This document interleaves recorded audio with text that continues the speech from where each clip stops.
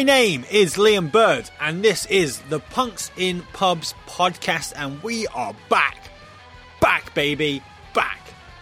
We took a month off during February, but we're going back to our usual bi-weekly schedule moving forward, so don't worry, we won't be away from you for much longer. So where did I go in February? Well, I took a trip over to America and hung out in DC. If you follow the podcast Instagram account, you would have seen my little escapades in DC, as well as I visited Philadelphia. And whenever I travel, I try and take my microphone and recorder with me. And while I was there, I did manage to grab a couple of interviews. So that'll be coming up later in the year, so make sure you stick around for that. The man who is my guest for episode 32 also happens to hail from the same state as Philadelphia. It's almost like I planned it. This state is Pennsylvania for you non-geography buffs. His name is Tom May. He is the singer and guitarist of the Menzingers, and he has been on every single fucking podcast in the world, so I thought it was about time he was on mine. So here we are, episode 32, me and Tom. This interview took place in August last year at the Rebellion Festival. Tickets, by the way, are available for this year's Rebellion Festival. Go to rebellionfestival.com.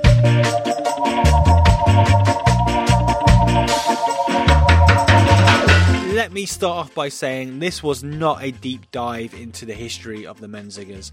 If that's something you're looking for, then go and check out the other fucking 1,000 podcasts that Tom has been on. This is very much in the words of the great podcasting lord that is Adam Buxton, a ramblly chat. It's just two guys with a beer talking shit.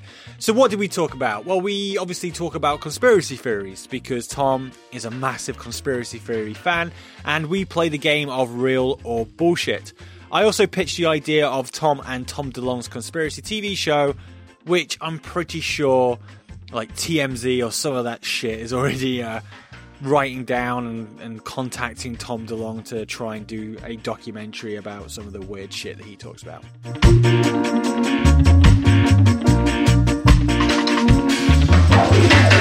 We also talk about moshing etiquette. Growing up in Scranton, because I've never heard of the town before, I figure out it's actually quite fucking big, but it's not big in the grand scheme of New York and Philadelphia. And I was interested in how that kind of acts for a band that are trying to get a bigger audience when you've got massive cities kind of drawing your audience away. We also talk about countries that are still, quote, punk. And Tom also talks about other countries that he still wants to hit up, even though he will make a massive loss. You will also discover Tom's secret rap history. Actually, I don't know if it's that secret. Unfortunately, he does not spit any bars. As always, your band plays out the show, and this week we're in France, in their capital city, Paris. This band is called Cheap Teen, and you will 100% want to stick around for that. But before that, there's this. People, we've been away, but now we're back, and I give you episode 32 with my chat with Tom May. I will talk to you in a bit.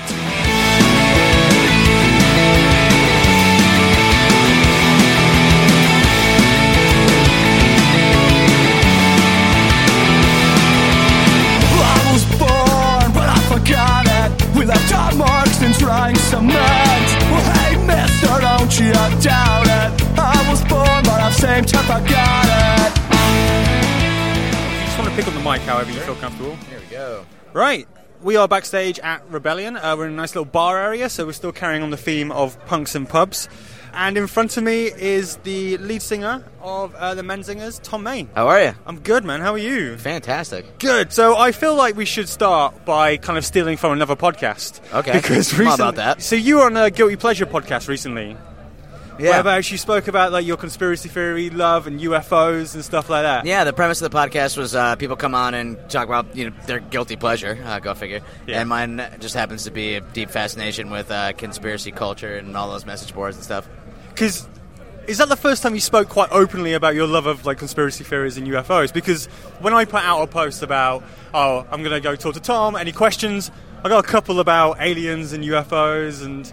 Yeah, so man, that makes sense. So is that the first time you've openly spoke about your love for it? No, I've been pretty open about it in the past. I've probably tweeted some stuff, posted some stuff on different social media outlets. Yeah, no, definitely been into it for a very long time, but never really sat down and talked with anybody in depth about it. I thought we'd play a quick game before we start. So it's called Real or Bullshit. Okay. I'm going to say a conspiracy theory, and you tell me if it's real or bullshit? Okay. Okay, so Hollow Moon. Could be real, possibly. I would give it that. There's a seismic test done by NASA that had really strange results, and that's the only factual thing that I've seen off of it. Yeah. The rest are kind of just anecdotal and like bizarre conjecture. There is a Star Trek episode that has a planet that they land on that the entire inside is hollow, and that is a completely isolated microcosmic society on its own, and the whole thing is run by people. And it's supposed to be like an allegory for like a dictatorship in a country, or like one of those socialist countries back in the day. And in reality, it kind of gets spun into a what if, you know? Yeah, Who yeah. fucking knows? Yeah, because the moon's always something that comes up, isn't it? Like as a conspiracy. Sure. Why do you think the moon is always? Is it because it's the closest thing to us and we can physically see it? I think that it's probably ingrained in our consciousness, like through our DNA or whatever, over years and years and years and years of people looking up and seeing the moon. I mean, Yeah. It's closely tied to every origin story, religion of throughout the written and non-written world of humanity. And it's just such a crazy, beautiful, fascinating thing. There's a couple of things that are wild about it. It doesn't have its own orbit. So the same side is always facing Earth as it spins around, which is a little bit bizarre for a planet. I think there's one of Saturn's moons that does that as well.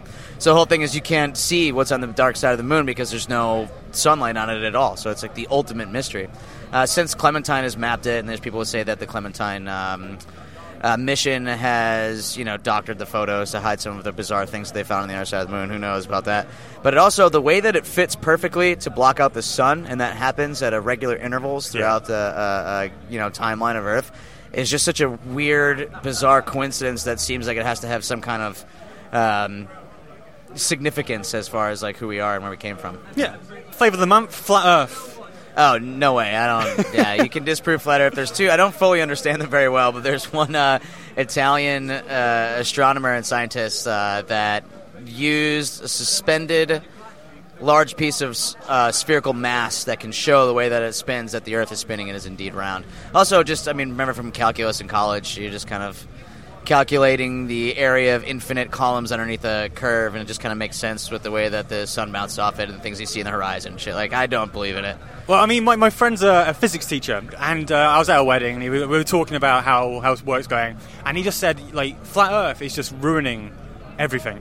Yeah. He just said, this kid put their hand and went, I don't believe that the Earth is round. He's like, okay, I'll give you a chance. Yeah. So he's like, what's your theory? And she said, well, if you get a tray and you pour water on it, the water stays in the tray. If you get a tennis ball and you pour water on top of the tennis ball, the water falls off. And he's like, are you a fucking moron? It literally, Gravity of the Earth is pulling it down over it. So it's weird how that kind of shit's catching on. My favorite part about that conspiracy is that if you walk to somebody in a pub, let's say we're in this bar right here, and you or I were challenged with proving the fact that the Earth is round, neither of us could definitively do it. You're always just counting on the existence of the institutions and the media around you to say that that's true. Yeah. So I think that it could be a side effect of finding out we've been lied to about so many other things in life, and I don't know. It's definitely a really funny one, because if it was flat, then that would mean that the people in everything would be such a lie, in such a wide-ranging array. Yeah, that shit's goofy as fuck, man.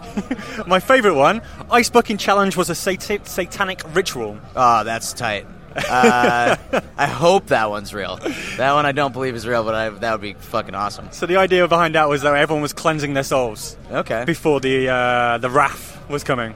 All right. I mean, I can see the fact that you are shocking yourselves and cleaning yourself as part of like a altruistic notion to try to help people that are worse off than you. So I guess that makes sense at some kind of like level to make that argument. Yeah. Men in Black. Oh, I love the movies, first of all. But no, the Men in Black, there's a great surveillance footage of these two weird-looking guys walking into a hotel in Virginia. And that's pretty cool. But I don't necessarily believe in the Men in Black. I think that it may not be centralized, but there is definitely people that are pseudo-government members of the military-industrial complex that would handle certain things. But I don't know if they would manifest themselves as guys in suits and come and erase your memory. I think that might be more of like a weird, connection to some of the more spiritual occult things throughout time, like the weird beings that visit people in visitations and shit like that. It could be like misfire in your brain, shot a bunch of DMT in or something, and the next thing you know, you see two guys in suits, because that's what the authoritative figures wear now. Yeah. Well, there was a fantastic three-parter on last podcast on the left. Do you listen to that? No, I haven't. Everybody keeps telling me I need to. That I really should. So they did a three-parter on Men in Black. Nice. And it's definitely worth catching out. And same way on music podcast, Courtney Kilkurt. I don't know. I don't really know much about it. It's certainly plausible from what just judging by the people I know that think that.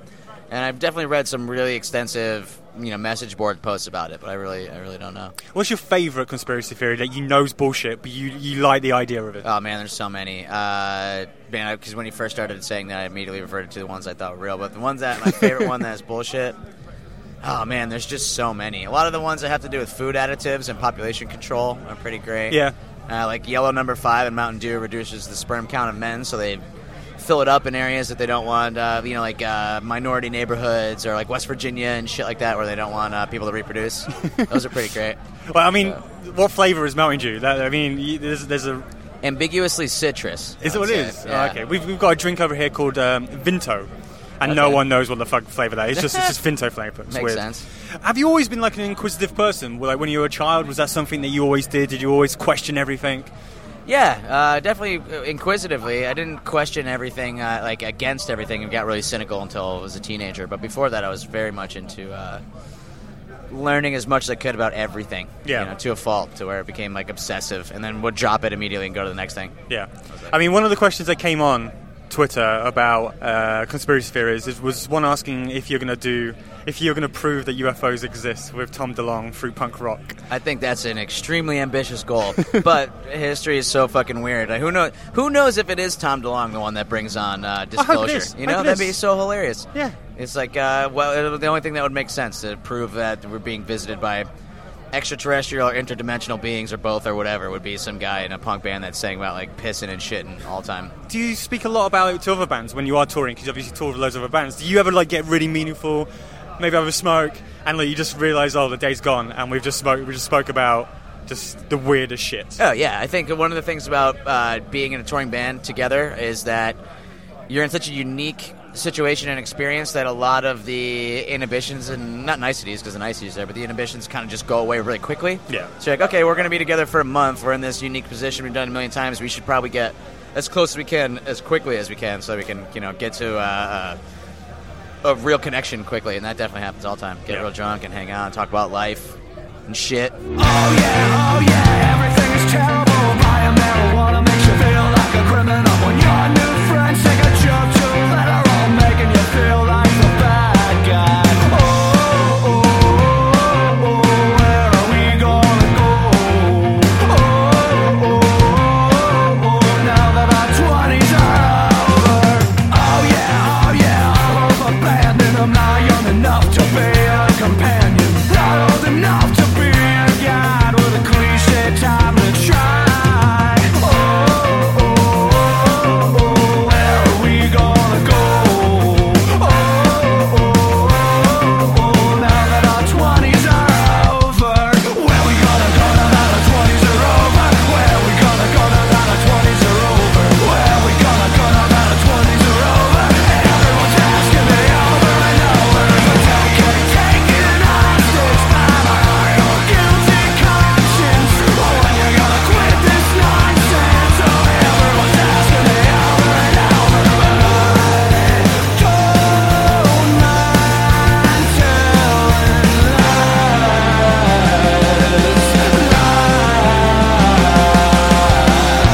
lies. So, Scranton, hometown. I know very little about it, apart from that your ex-vice president's from there. Trump loves it because of coal mining. And The Office, I think, was based there. That is it. Yeah, well, Trump doesn't love it because of coal mine. The coal mines dried up in the 1950s. Okay. Well, it kind of dried up before that, but the last one, after the Knox mine disaster, where a bunch of people were killed, they kind of stopped mining the anthracite coal in that region of Pennsylvania and Northeast. Yeah, we lived there. We moved out of there about 10 years ago. It's changed a lot since we got gone, but it's still definitely the same place. It was because you guys left. They were like, Yeah. let's tidy this shit up. No. The Office does take place there, and at first I didn't watch The Office because I was just like, being a baby about it. Every time I went somewhere else, someone asked me about The Office because I was from Scranton, so I'd be like, yeah, show's probably not funny, and then watch it and realize it's one of the funniest, best shows I've ever seen in my life. Yeah, it was a beautiful place to grow up. It's very similar to the North here, I would say. Yeah. It's got a vibe that's very similar to Leeds. and Manchester kind of like industrial, yeah. Got its history. So what was it like for music then? Because Scranton is in Pennsylvania, and obviously the big city of Pennsylvania is Philly. Yeah, so Pennsylvania is very rectangular shapes. In the southeast is Philadelphia, in the southwest is Pittsburgh, and the northwest is Erie, Pennsylvania, which is like a port to the Great Lakes. So a lot of raw materials came in there, and then they sent them down to Pittsburgh to be turned into steel. And in the northeast part was mountainous, and that's where Scranton is the county seat, basically in the northeast Pennsylvania. Yeah. And, the metropolitan area is about 500,000, 600,000 people between Scranton and Wilkes-Barre. The city itself is about 80,000 people. It's it was very broken up into neighborhoods, and it's also very broken up by origin of the immigrants from Europe. So it's super Irish, Italian, and then lots of Eastern European. And we grew up with the music. We just kind of, we had rock, and classic rock was a very big thing there. And we went to Irish music festivals, and that was kind of a big part of it. Church music and shit like that. So that was the big exposures to live music. And I mean, it's also a big market for bigger bands to come. There was a Warped Tour that came through. Yeah. And there's an arena there that, bigger bands would come through all the time, like the pop bands in the 90s. So that's kind of our first exposure to it. But there's a lot of, places that you can have shows there that aren't conventional, so it's cheap. So the overhead cost to have like an underground music scene was really easy to do. There's a lot of space to practice. There's a lot of cool people. There's some great music shops. Kind of, I think, started to flourish after a lot of the indie bands and street punk bands before our time. And then you have us and Captain We're Sinking and Tiger's Jaw and Title Fight and a bunch of like Cold World, and all those bands kind of just came up in that. Yeah. So is it weird that those bands actually came up from this small area of America? I think it's weird, and then I can't really think of any other good examples of it. Usually there'd be at least a suburb of a major city, whereas Scranton is two hours and change away from Philly and 2 hours away from New York, and there's not really any. You'd go there to see like a show if you really wanted to see the band.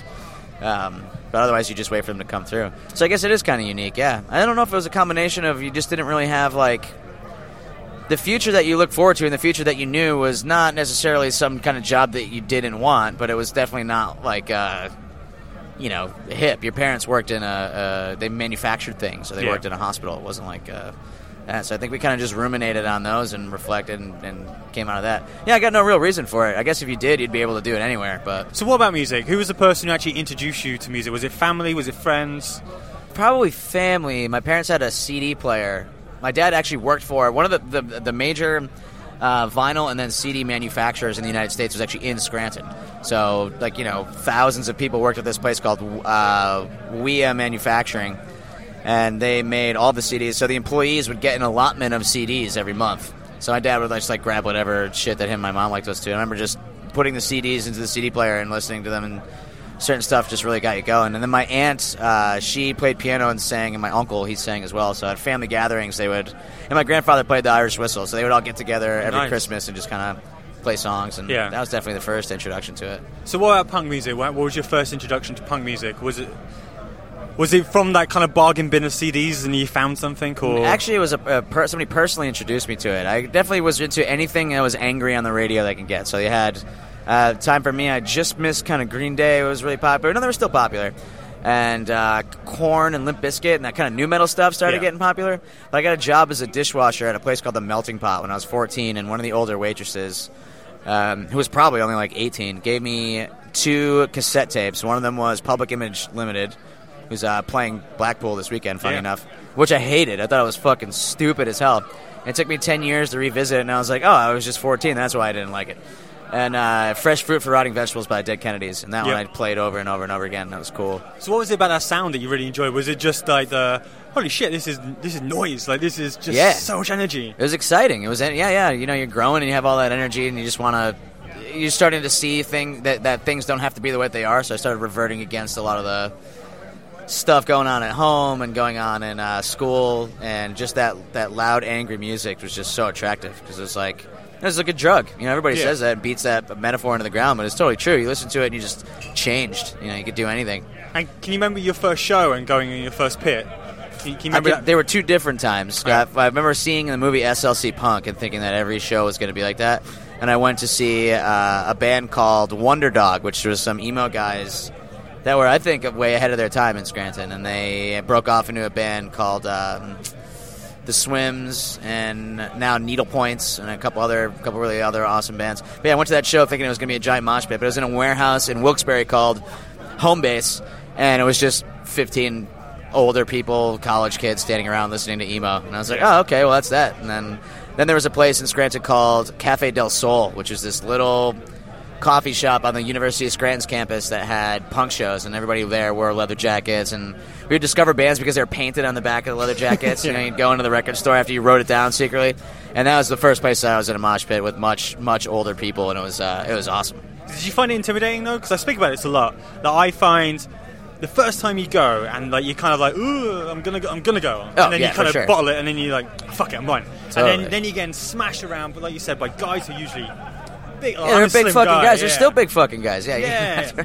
People smashing the shit out of each other. Absolutely, that's why they do it. But there is that kind of decor where I say at the end of every single podcast, if you go into a punk show, you see someone fall down, you pick them back up. And there is that kind of community vibe. Yeah, it's like people listen to emo music and sad songs to feel good and not alone in that sadness. I think in the mosh pit is a cathartic violence in a way, you know? It's like...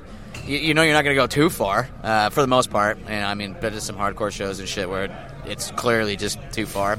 And there's people who are dickheads and take it out on people who clearly don't want to be involved, you know, like smash into them. And there's fights. We still have fights at our shows and shit like that. But I think, it's totally... Everybody's so high-strung in the society around us, and it's so competitive and bizarre. You know, we have plenty of things to keep us at bay, but it's... Definitely, life's not easy, and I think that you can go to a punk show and you get that out, and you like charge and recharge, and it can feel really good for people. As the band, the Menzingers, got bigger, are you disappointed now with barriers? Did you enjoy it where there was no barriers, people can jump on stage and jump in the crowd, or do you now prefer the barriers like, fuck off? Yeah, no, it's a case-by-case basis. It'd be more based off of the safety of the people in the crowd than off like whether or not I want somebody near me. Although, actually, I take that back. A lot of times it wants me to get the fuck away or dumping beer on my pedals and shit. Yeah. It's like, come on. But, the barrier's cool because people can be caught if they're going to crowd surf, and it's like a little bit safer for security guards to keep an eye on fights and give people water and shit like that. So, Bob and the Saggets, talk to me about them. Oh, man, it was our high school ska band. Yeah. One guy's name's Curtis Irie. It was me, Joe, Eric, and Curtis that played in Bob and the Saggets. I found some like stuff on YouTube, had a listen. Kind of got like a Big D vibe from it. Sure, yeah, they were a huge influence of us. So who's the one who's kind of doing the rapping? Because that was me. That's you. Actually, we both did, but I normally did lots of the quick lyrics. And I was really into hip hop at the time, and I hung out with some kids that were like hip hop kids. And at the time, we were really excited to just merge all kinds of music everywhere, no matter what it was. And it was like all that shit. But besides that, even our early Menzinger stuff, I do rap. I was about to say that. Yeah.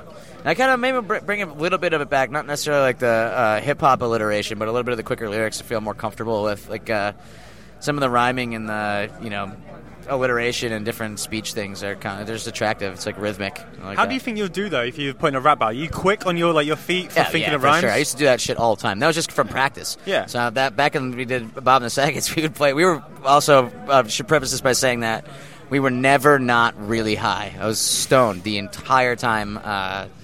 Probably threw off my hormones for the rest of my life in late adolescence for being just fucking so stoned. But we would get up and play 7 or 8 minute long reggae jam things, and we would just freestyle over top of it. Just, 4 white guys from Scranton at a punk show. Yeah. We did that all the time. It's funny. Do you miss the ska? Because I feel like it's something that people kind of grow out of as a band. Like they'll kick the horns, like, no, we're done with that now. Oh, yeah. Is a part of you like, I want to do a ska band? Yeah, for sure. Yeah, it's so stigmatized. Yeah. I mean, the Flatliners are the obvious one who kind of were ska, and then they had a whole bring back the horn thing going on. Yeah. Yeah, I got a fantasy to do a specials cover band. Our friends put together a cover show every Christmas, and everybody kind of does it. Joe and Greg go together with a bunch of our friends to do a Saves the Day band every year. And there's like somebody did Tony Hawk Pro Skater last year and only played songs from Tony Hawk Pro Skater, which was fucking awesome. Well, that game has like turned so many people onto punk rock. Oh my god, yeah. Like for me, Superman. I never heard Superman until I played that game, and I'm like, who the fuck a Goldfinger? And then I just fell in love with Goldfinger from there on in. It was like the best timing. So what age did you get into music and start playing? And how the question you're always going to get asked: how did you meet the rest of the guys in Menzingers? Sure. I started playing music. I took violin class in 6th grade, 5th grade maybe in the Scranton School District. So I was probably 10 or 11 and did that, without putting too much. Well, actually, I was pretty good at it for a couple of years, and then when I went to high school, I stopped playing. But yeah, that was my first introduction into playing an instrument, besides the piano that was at my grandparents' house that I would play. Just kind of like bang on and try to figure out little melodies and shit like that. Do you still play piano? Yeah, totally. No, very seriously. I can't like sight read while playing or anything like that, but I can read music and figure it out. And I played piano in the background on a lot of our tracks on our records, piano or organ. Yeah. So how I met the guys. I met Joe. Joe's great aunt was best friends with my grandmother. So we would see each other once every 6 months when we were younger, growing up, kind of just interact there. And then his younger brother, Tony, is one of my best friends in the entire world. He went to the same middle school as me, and then I met Joe through that or whatever. And then Joe played in a ska band called Fast Orange, and I was like, I need to play in a band with that guy. And then we met Eric. I could rap over his horns. I could rap over that shit. I can't wait. Wait till my voice drops. It's going to be awesome. I would love to just imagine that you're rapping and you've still got that high pitch, and all of a sudden, boom! It's just right in the middle of the set. Right in the middle, yeah. Just crowd goes crazy. Hey. Yep. Yeah. That's probably not too far off if that would happen. But so then we met Eric. He played in another band called Cherry Hodes, which is a knock on Harry Chodes. But it was like a pop punk band, and we had a bass player who wasn't very good. Bless his soul. He was a nice kid. His name is Corey. He's a good guy, but he Corey's wasn't not crying, good. But Corey's he was Corey's like, in Scranton. Corey's he couldn't play, so we just sniped Eric. We kind of were like, we went to a trip to the mall or something, and we were kind of just like, yeah, you want to play in our band? And he was like, yeah. So that was that. And we met Greg because he played in a band with my brother, and then we stole him from that band as well. We were like, that guy. Did your brother now resent that you stole his bandmate? No, my brother's a chemical engineer now, and I think he set those days behind him. Winning, but at first, he might have resent a little bit. Yeah. So, at what point did you know that the Menzingers were literally that's it now? Because I think you get to a certain point as a band where basically I don't need to think about work. I don't really need to worry about. I don't need to go and work in a shop. Or what point was that? Or you were still waiting? No, we haven't had another job, another regular job. We've all done our various side hustles and things like that here and there back in the day. But we haven't had to have a job since 2012. So a long time. We did that by living together and by sharing a lot of costs and just by keeping the communication open that this is what we were going to do. We were like, all right, everybody's on board. Nobody's going to fuck off and screw it up for anyone else. So this is just what we all collectively want it so bad, we're just going to get it. As a band, it seems to be that for me personally, like Chamberlain Waits was the album that introduced me to the Menzingers, and it's still on my playlist now. It's like if I ever make a playlist, awesome. I love that album, man. It's just a fucking good album. But from then, it seems to be every single album you've put out, you've got bigger crowds and you've got more momentum. Do you think that's a fair statement? And have you noticed that as a band? Absolutely. Yeah, I think it's a great fair statement. We always had this running joke that on an XY plane, ours is like, the equation's 1-to-1. It's just like a perfect, no dipping, no variance. And was a blessing in disguise because a lot of our friends and bands that we've seen that got rapid popularity at once, it was difficult for them to manage, and it led to their inability to stay together. If somebody gave me as much money as I make now, if someone gave that to me when I was 22, I would be like dead, because I would have been like, oh wait, I could have a savings account? No, I could buy this much fucking coke, dude, or whatever, at that time. At that time. Yeah, at that time. Yeah, no longer need some Central American kid's family to die so I can drink more beers. It's not the drug of choice. It's what Trump would have wanted.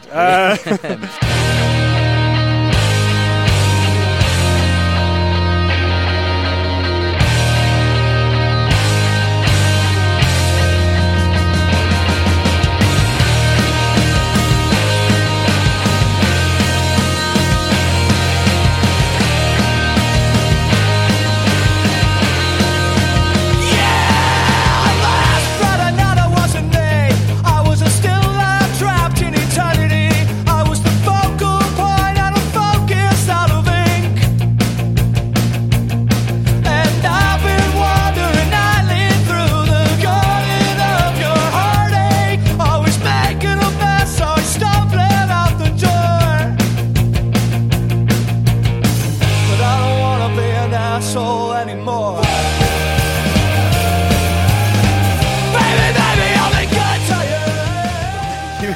write separately in like a Monty. I always think whenever someone talks about they write separately and come together, I always think of Monty Python because that's what they did. They went off in little groups and come together.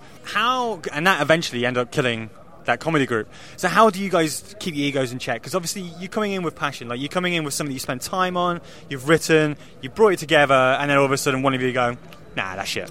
Yeah, that's the most one of the most frustrating parts of being in a band, but probably the most frustrating thing, which you can tell I live a pretty good life, I'm going to say this, probably the most like soul-crushing thing to deal with in life is that you spend so much time and pour so much emotion and be so attached to something, whether it's a verse or a chorus or a chord progression that you have a vision for that you want to be built out into a song by everybody, and to have it fizzle out and die. Yeah. Whether it's because one person doesn't like it or because it's not clicking or anything like that, that's just extremely difficult. And the way you manage that is you just stop and revisit it a couple days later, and go figure out what's wrong with it and redo it. And if it sucks and it's not meant to be, then that's a good thing that everybody else put that in check, because you don't want to put shit out, and you don't want to play anything that you don't like. So if somebody's doing something like, well, I really like this, and you're like, well, I don't, then Do you put it in your back pocket though, like for later on, just in case? Oh, of course, yeah, for sure. I usually, to be honest, haven't been up until recent years good at being organized with that creative stuff. So I didn't have like one notebook. I would like lose them and shit, or like one place that I would put all my favorite ideas. But we've gotten much better at that in the last couple of years, and it's a lot easier to revisit things. So and they make their way out. There's so many things. There's songs on After the Party and pieces that we had written for albums years before that would just like kept sitting there, and then came back to the surface. Is that because though it's bugging you? Like, I know this is good. Like, why are you guys dismissing this? I know it's good. I'm going to make it good. Fuck you, it's good. It's on the album now. You nailed it. That's it. Yeah. Or you sneak it in. You're like, and somebody's like, "Wait, was that part from that other thing?" You're like, "Nah, it's different." It's on track now. Fuck off. It's done. Yeah, right.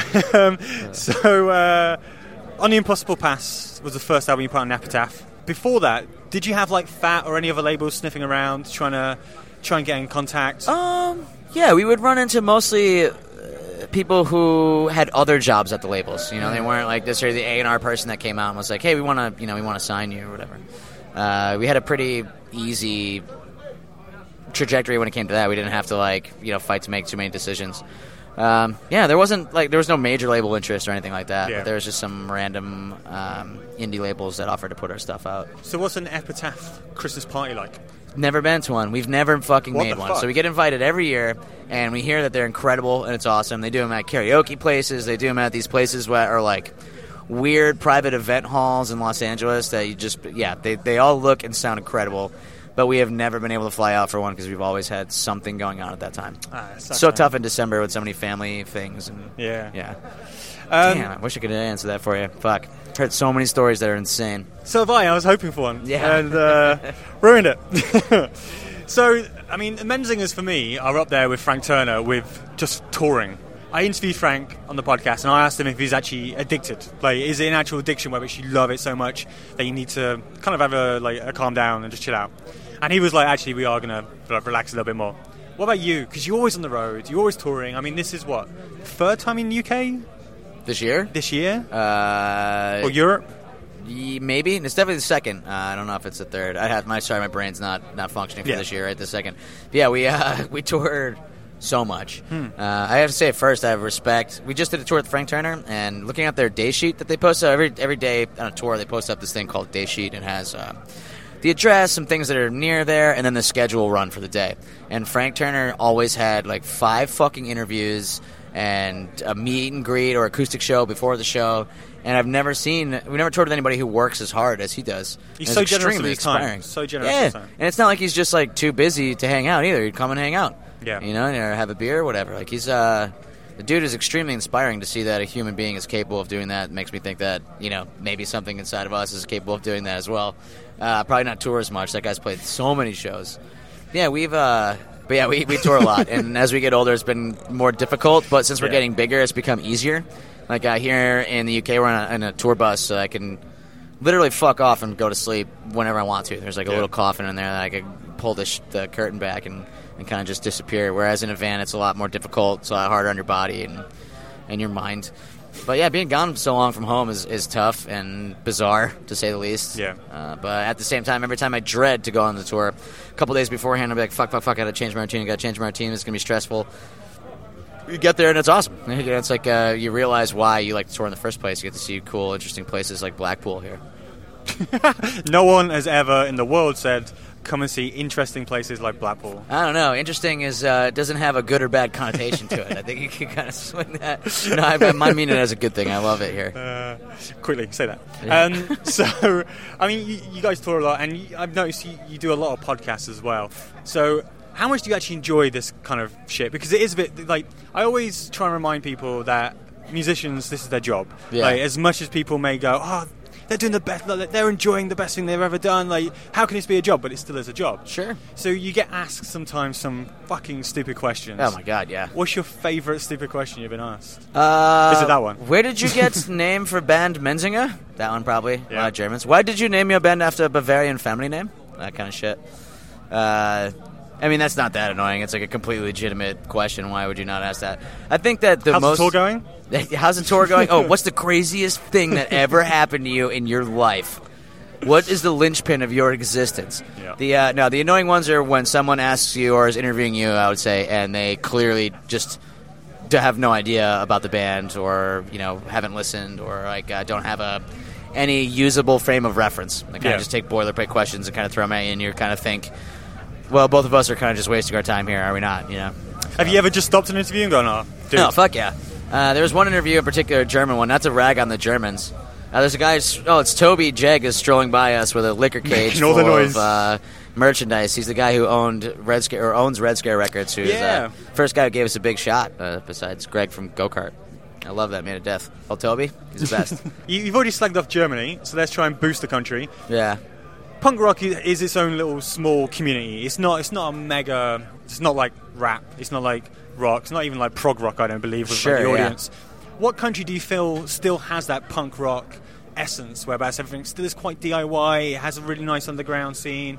Like, is there certain countries that you go to and you go? Yeah, totally. I mean, I amazing. just start with Germany. Germany has it's a different kind of underground scene, because it's colored by their perception of what rock and roll and punk rock is in the States and the UK. So they get their media, from wherever they got their media, and it's English is not their first language and all those things. It's not. There are massive hurdles in the way of being able to fully participate, and good on everybody for trying. It's incredible.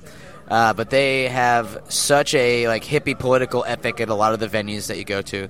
They are always so happy to see bands and so generous and I'm so appreciative to be at the festival that you're playing or at the show that you're at, and I love playing there. It's so awesome to play in Germany. Other countries would be, we haven't really played many non-Western countries. So when we went to Budapest recently, for example, there are people there that aren't fitting into the exact pigeonholed niche subculture of whatever type of punk that you want to see. So they're not they don't only listen to Lookout Records music, or they don't only listen to street punk or anything like that. They kind of are any type of melodic, angry music they'll just get really into. And it's very interesting to see people appreciate that and be stoked about it. I've heard Australia's quite decent for a punk scene. Yeah. It's got a decent vibe. And yeah, totally. Australia does have a decent vibe. It's Australia's such a fascinating place. It's just fast. It's so big.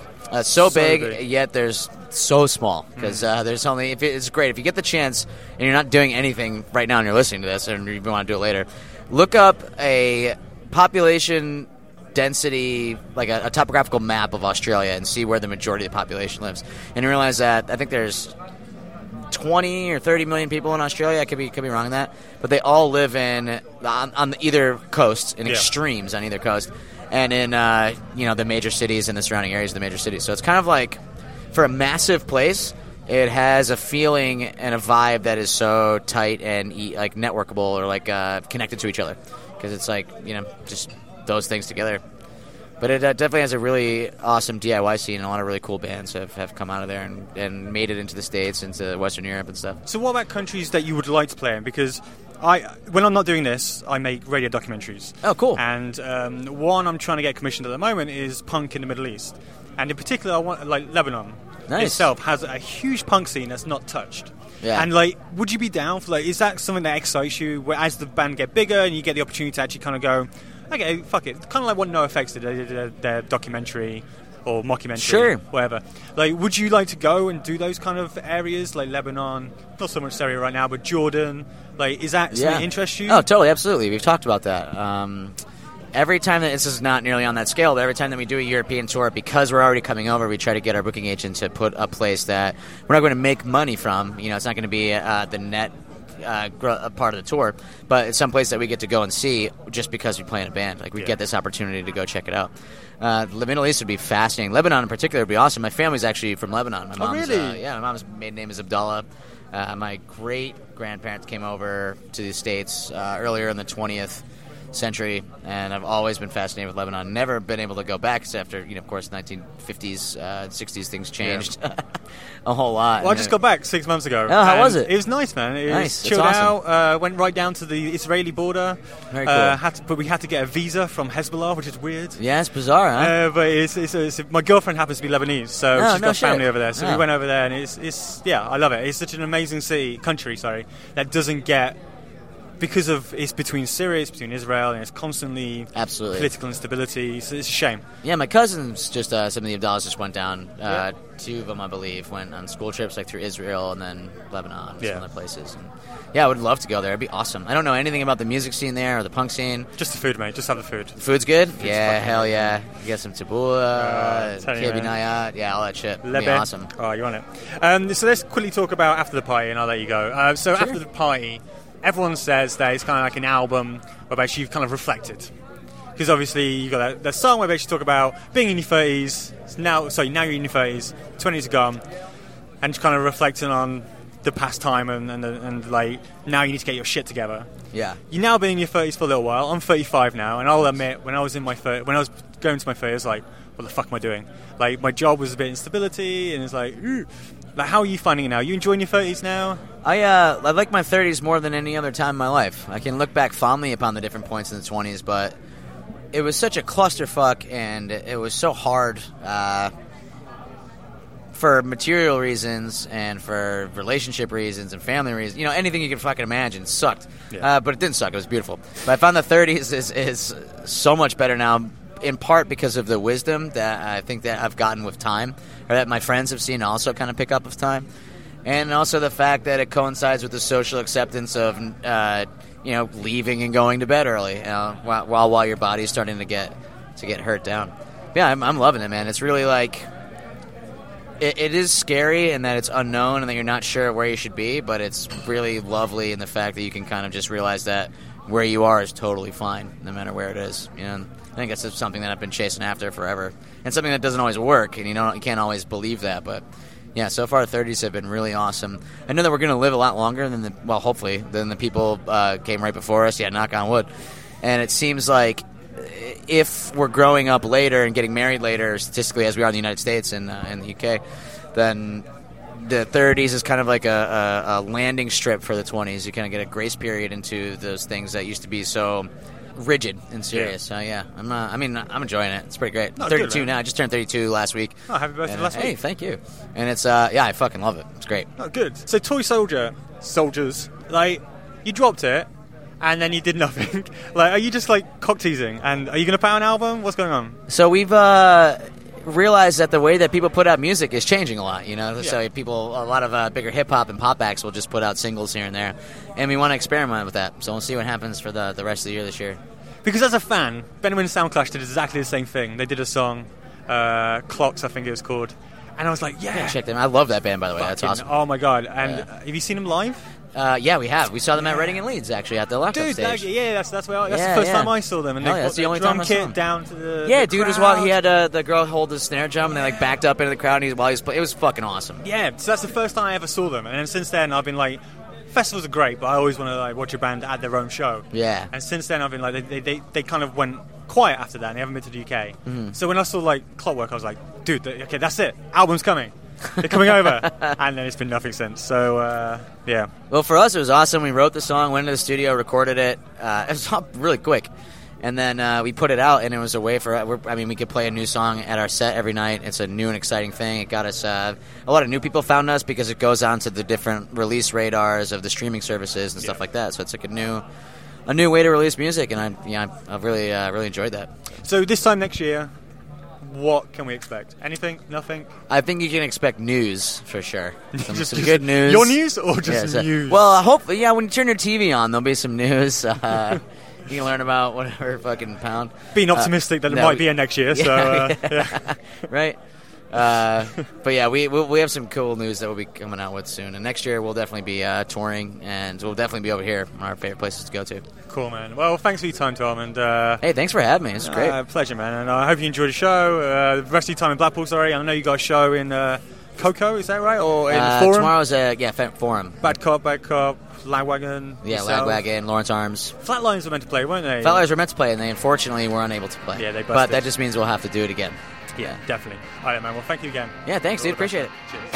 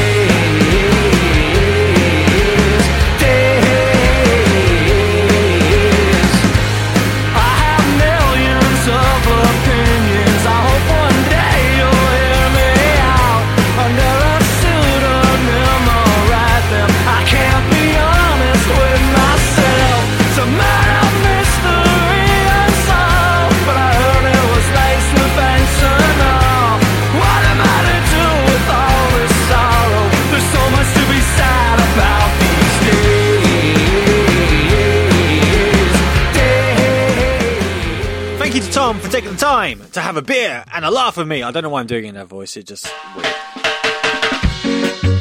You can catch Tom doing his solo work at this year's Manchester Punk Festival in the UK. If you've never been to MPF, you 100% should. It's a cracking few days, whereabouts they spread it across the city in several venues in Manchester. It's taking place from the 19th till the 21st of April. It's Easter weekend, so you don't need any time off work. On the bill is, of course, Tom, as well as King Prawn, Snuff, Creepshow, coming soon guest Subhumans and Authority Zero, just to name a few. There will also be a comedy and poetry tent, if that's your jam, as well as pop-up record stores. It's going to be a blast. Punks in Pubs will be there in some capacity. Go support a DIY festival and pick up your tickets at manchesterpunkfestival.co.uk. Right, that's it for this week. I'm flying solo for the next couple of months because Stephen Burke is having a baby anytime soon, so good luck with that one, mate. Thank you to the listeners for remembering me and the podcast. Don't forget to tell your mates and spread the love. Summer is coming, so go pick up your Punks in Pubs t-shirt and represent. And also go and rate and review. Playing at the show this week is a band from the City of Love, also known as Your Mum's House, mainly known as Paris. The band are called Cheap Teen, and this track is called Mainstream Music. As always, if you're going to a punk show and you see someone fall down, you pick them right back up. Till next time, bye-bye. Oscar Wilde said, "Everything popular is wrong."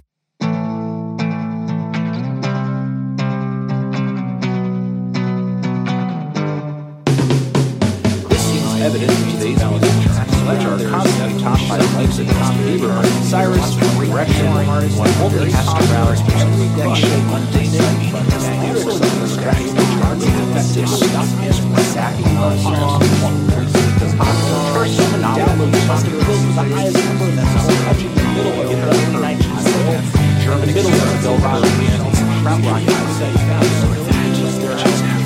for example, let's say that a person's appreciation of religion and their ability to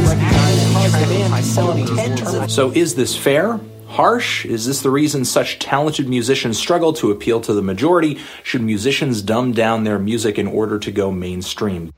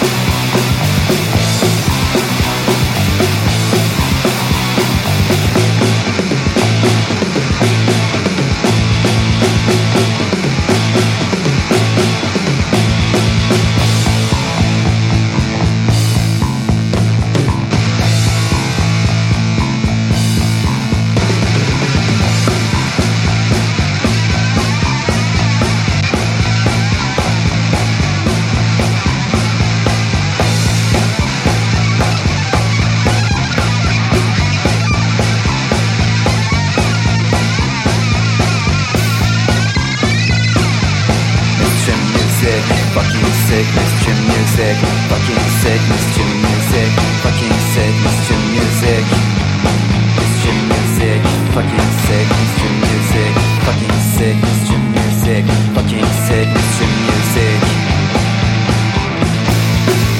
Mr. Music, fucking sick, Mr. Music, fucking sick, Mr. Music.